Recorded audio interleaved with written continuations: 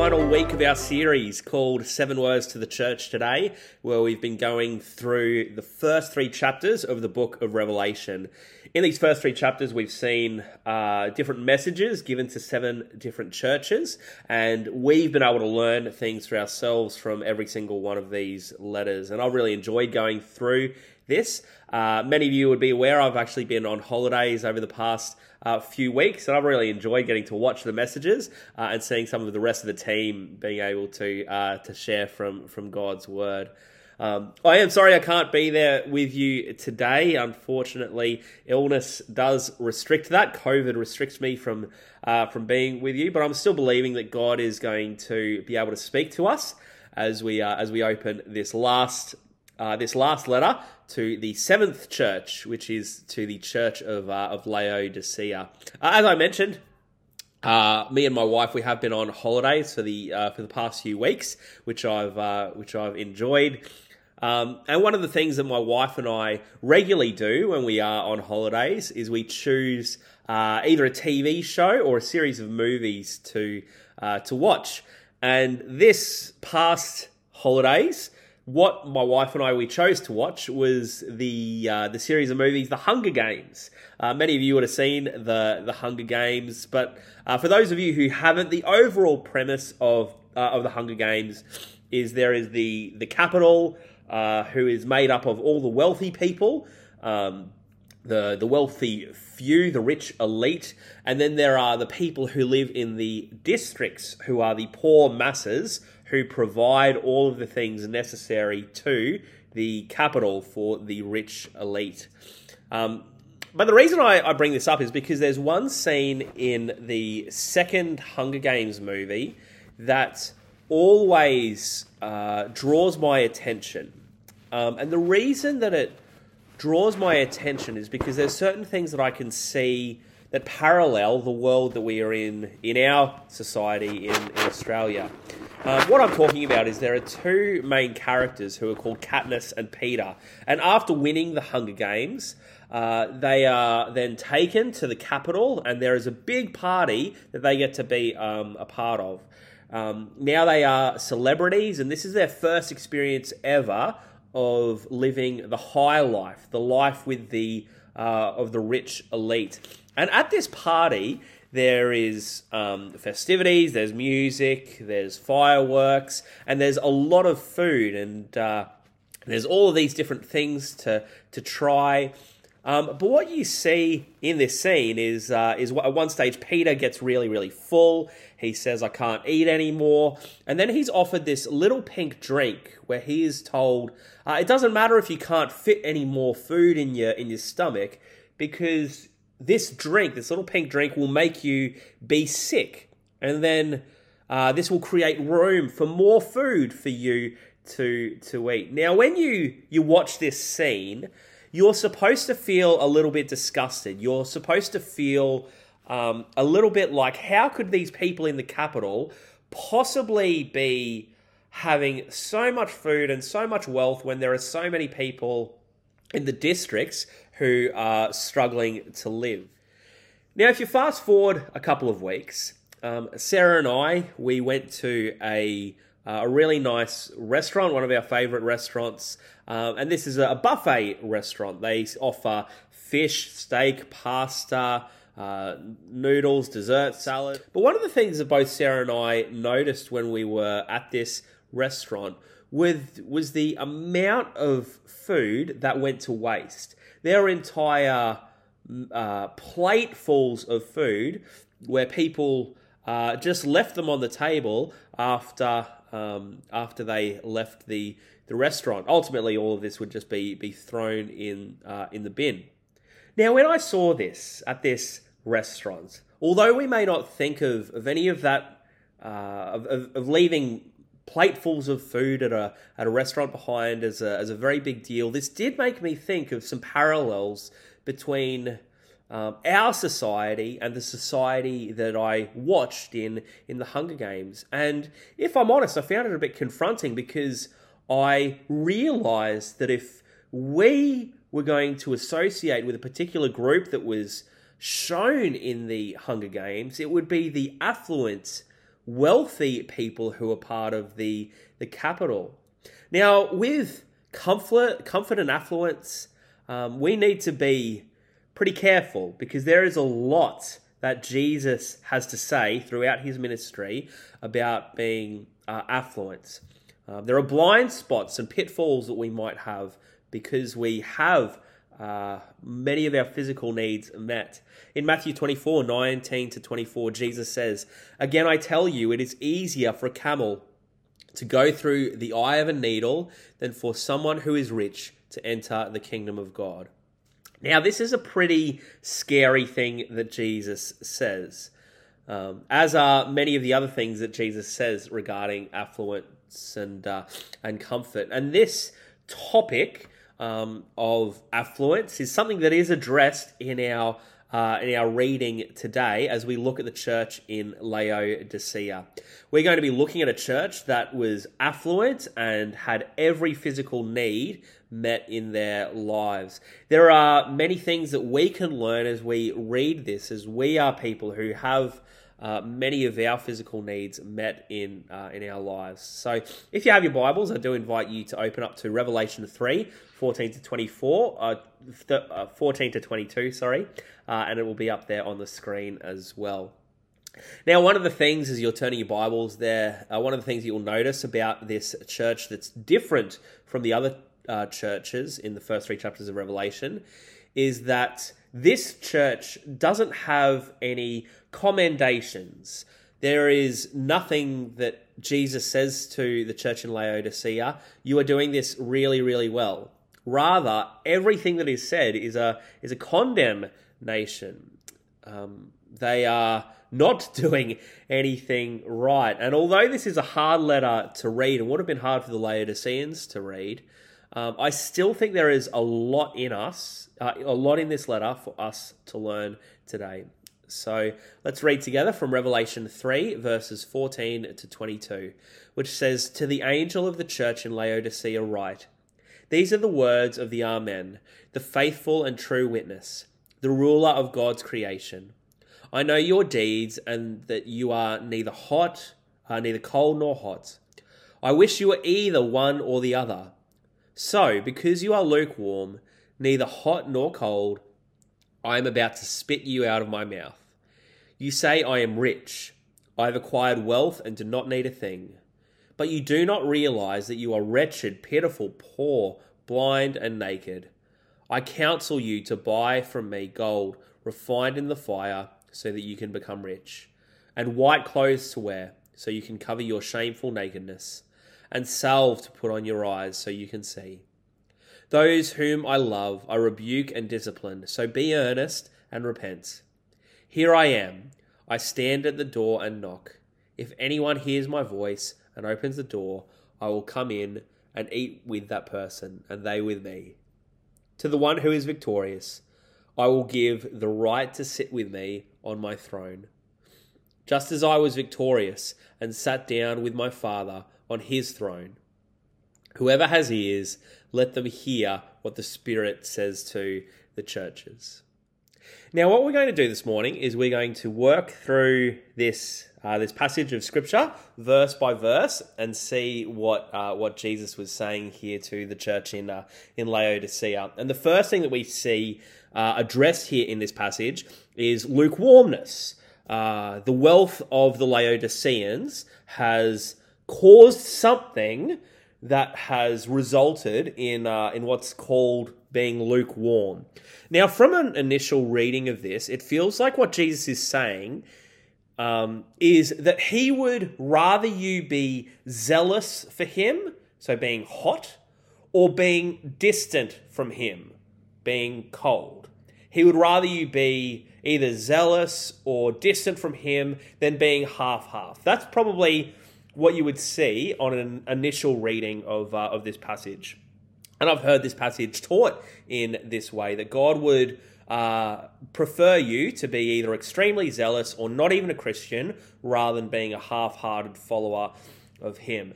Now, this understanding of the passage leaves us with several issues.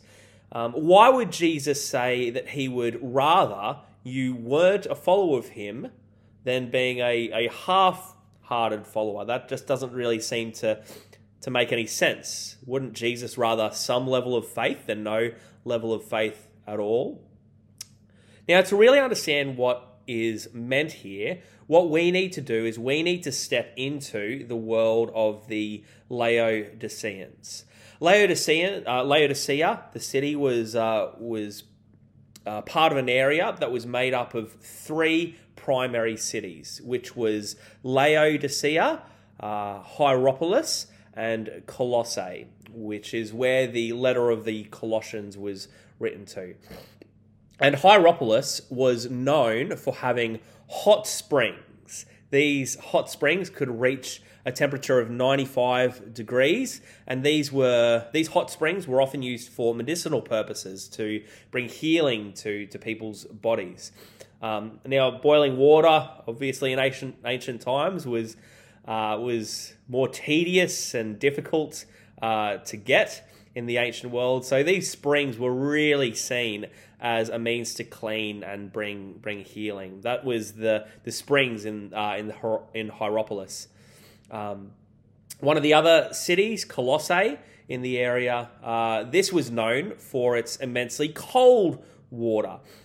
Simply put, if you had been working all day in the sun in the middle of summer in Israel, Colossae was the place that you wanted to be. You wanted to be in this place where you would get a very cold drink of water. Laodicea, on the other hand, had no natural water source of their own. So what they would do is they would rely on aqueducts where they could draw water from these other two cities. They would particularly rely on water from Hierapolis, which is where that hot water originated. Now, the distance between these two cities meant that when the water that started out hot, when it went along the aqueducts, by the time it made it to Laodicea, this water wasn't hot anymore. It was lukewarm. It couldn't bring healing or cleanliness like it could in the same way in Hierapolis, because it wasn't hot anymore.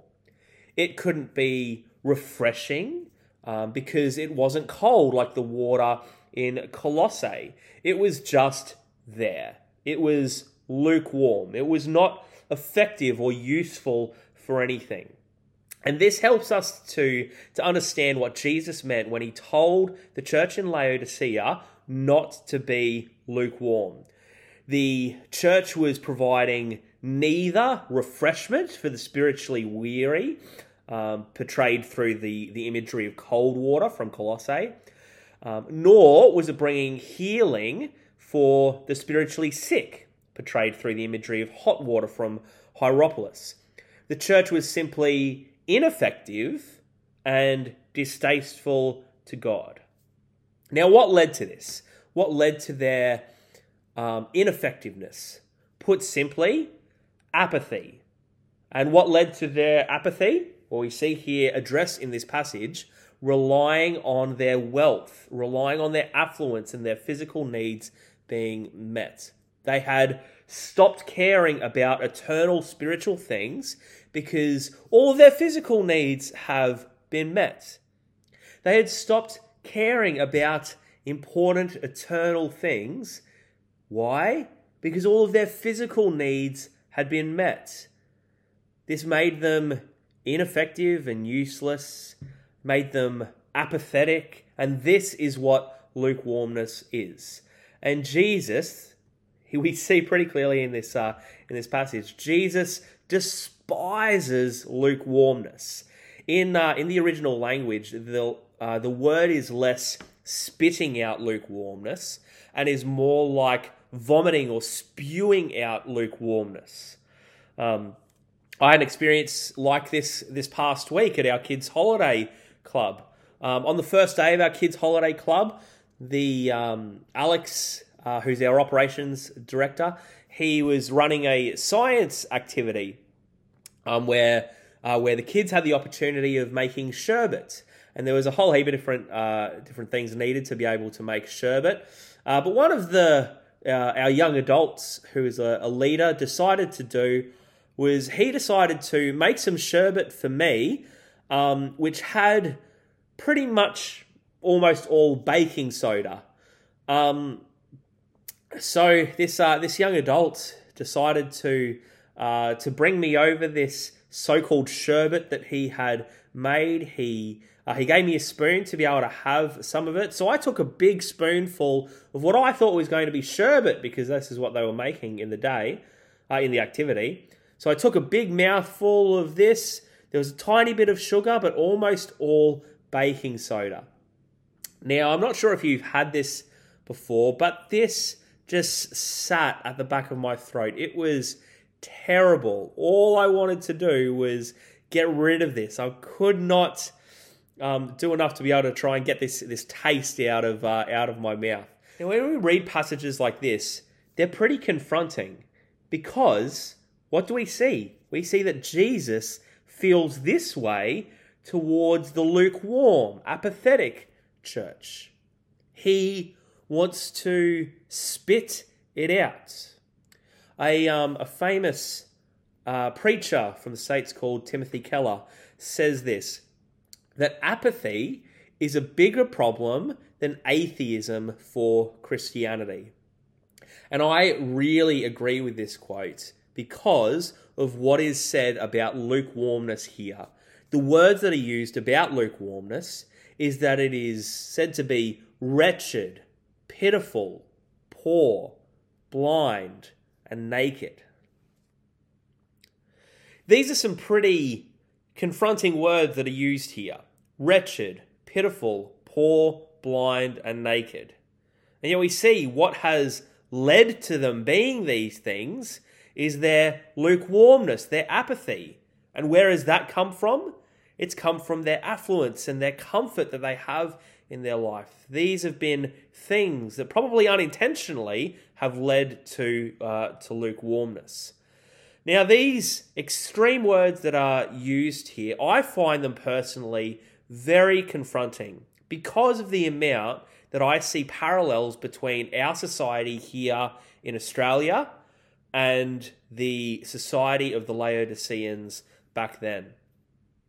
Now, I've sat in many messages and different things where I've been told that in Australia we are within the top few percent of the wealthiest people in the world, and I accept this. I understand that, but I've always walked away from things like that and hearing that, not really knowing what to do with that. Have I just needed to walk away from hearing that and then just feeling guilty? Is the end result that I should be selling every single thing and living on the street? Now, my goal this morning, I hope you understand this. My goal this morning is not that you would walk away feeling guilty for living in Australia, which is, we have to be honest, this is a fairly wealthy country comparatively to the rest of the world. My goal is not to make you feel guilty, but to help all of us to be on guard against what wealth and affluence can lead to, which is apathy. Affluence, if unchecked, it leads towards apathy, towards spiritual, eternal things. Why? Because our physical needs have been met. And this is the criticism that Jesus has for the Laodiceans. Apathy is something that we in our society, as followers of Jesus here, we need to constantly be on guard against, because Jesus has strong words to say about it. He calls it wretched, pitiful, poor, blind, and naked. I wonder if you could relate to being apathetic to eternal things at times.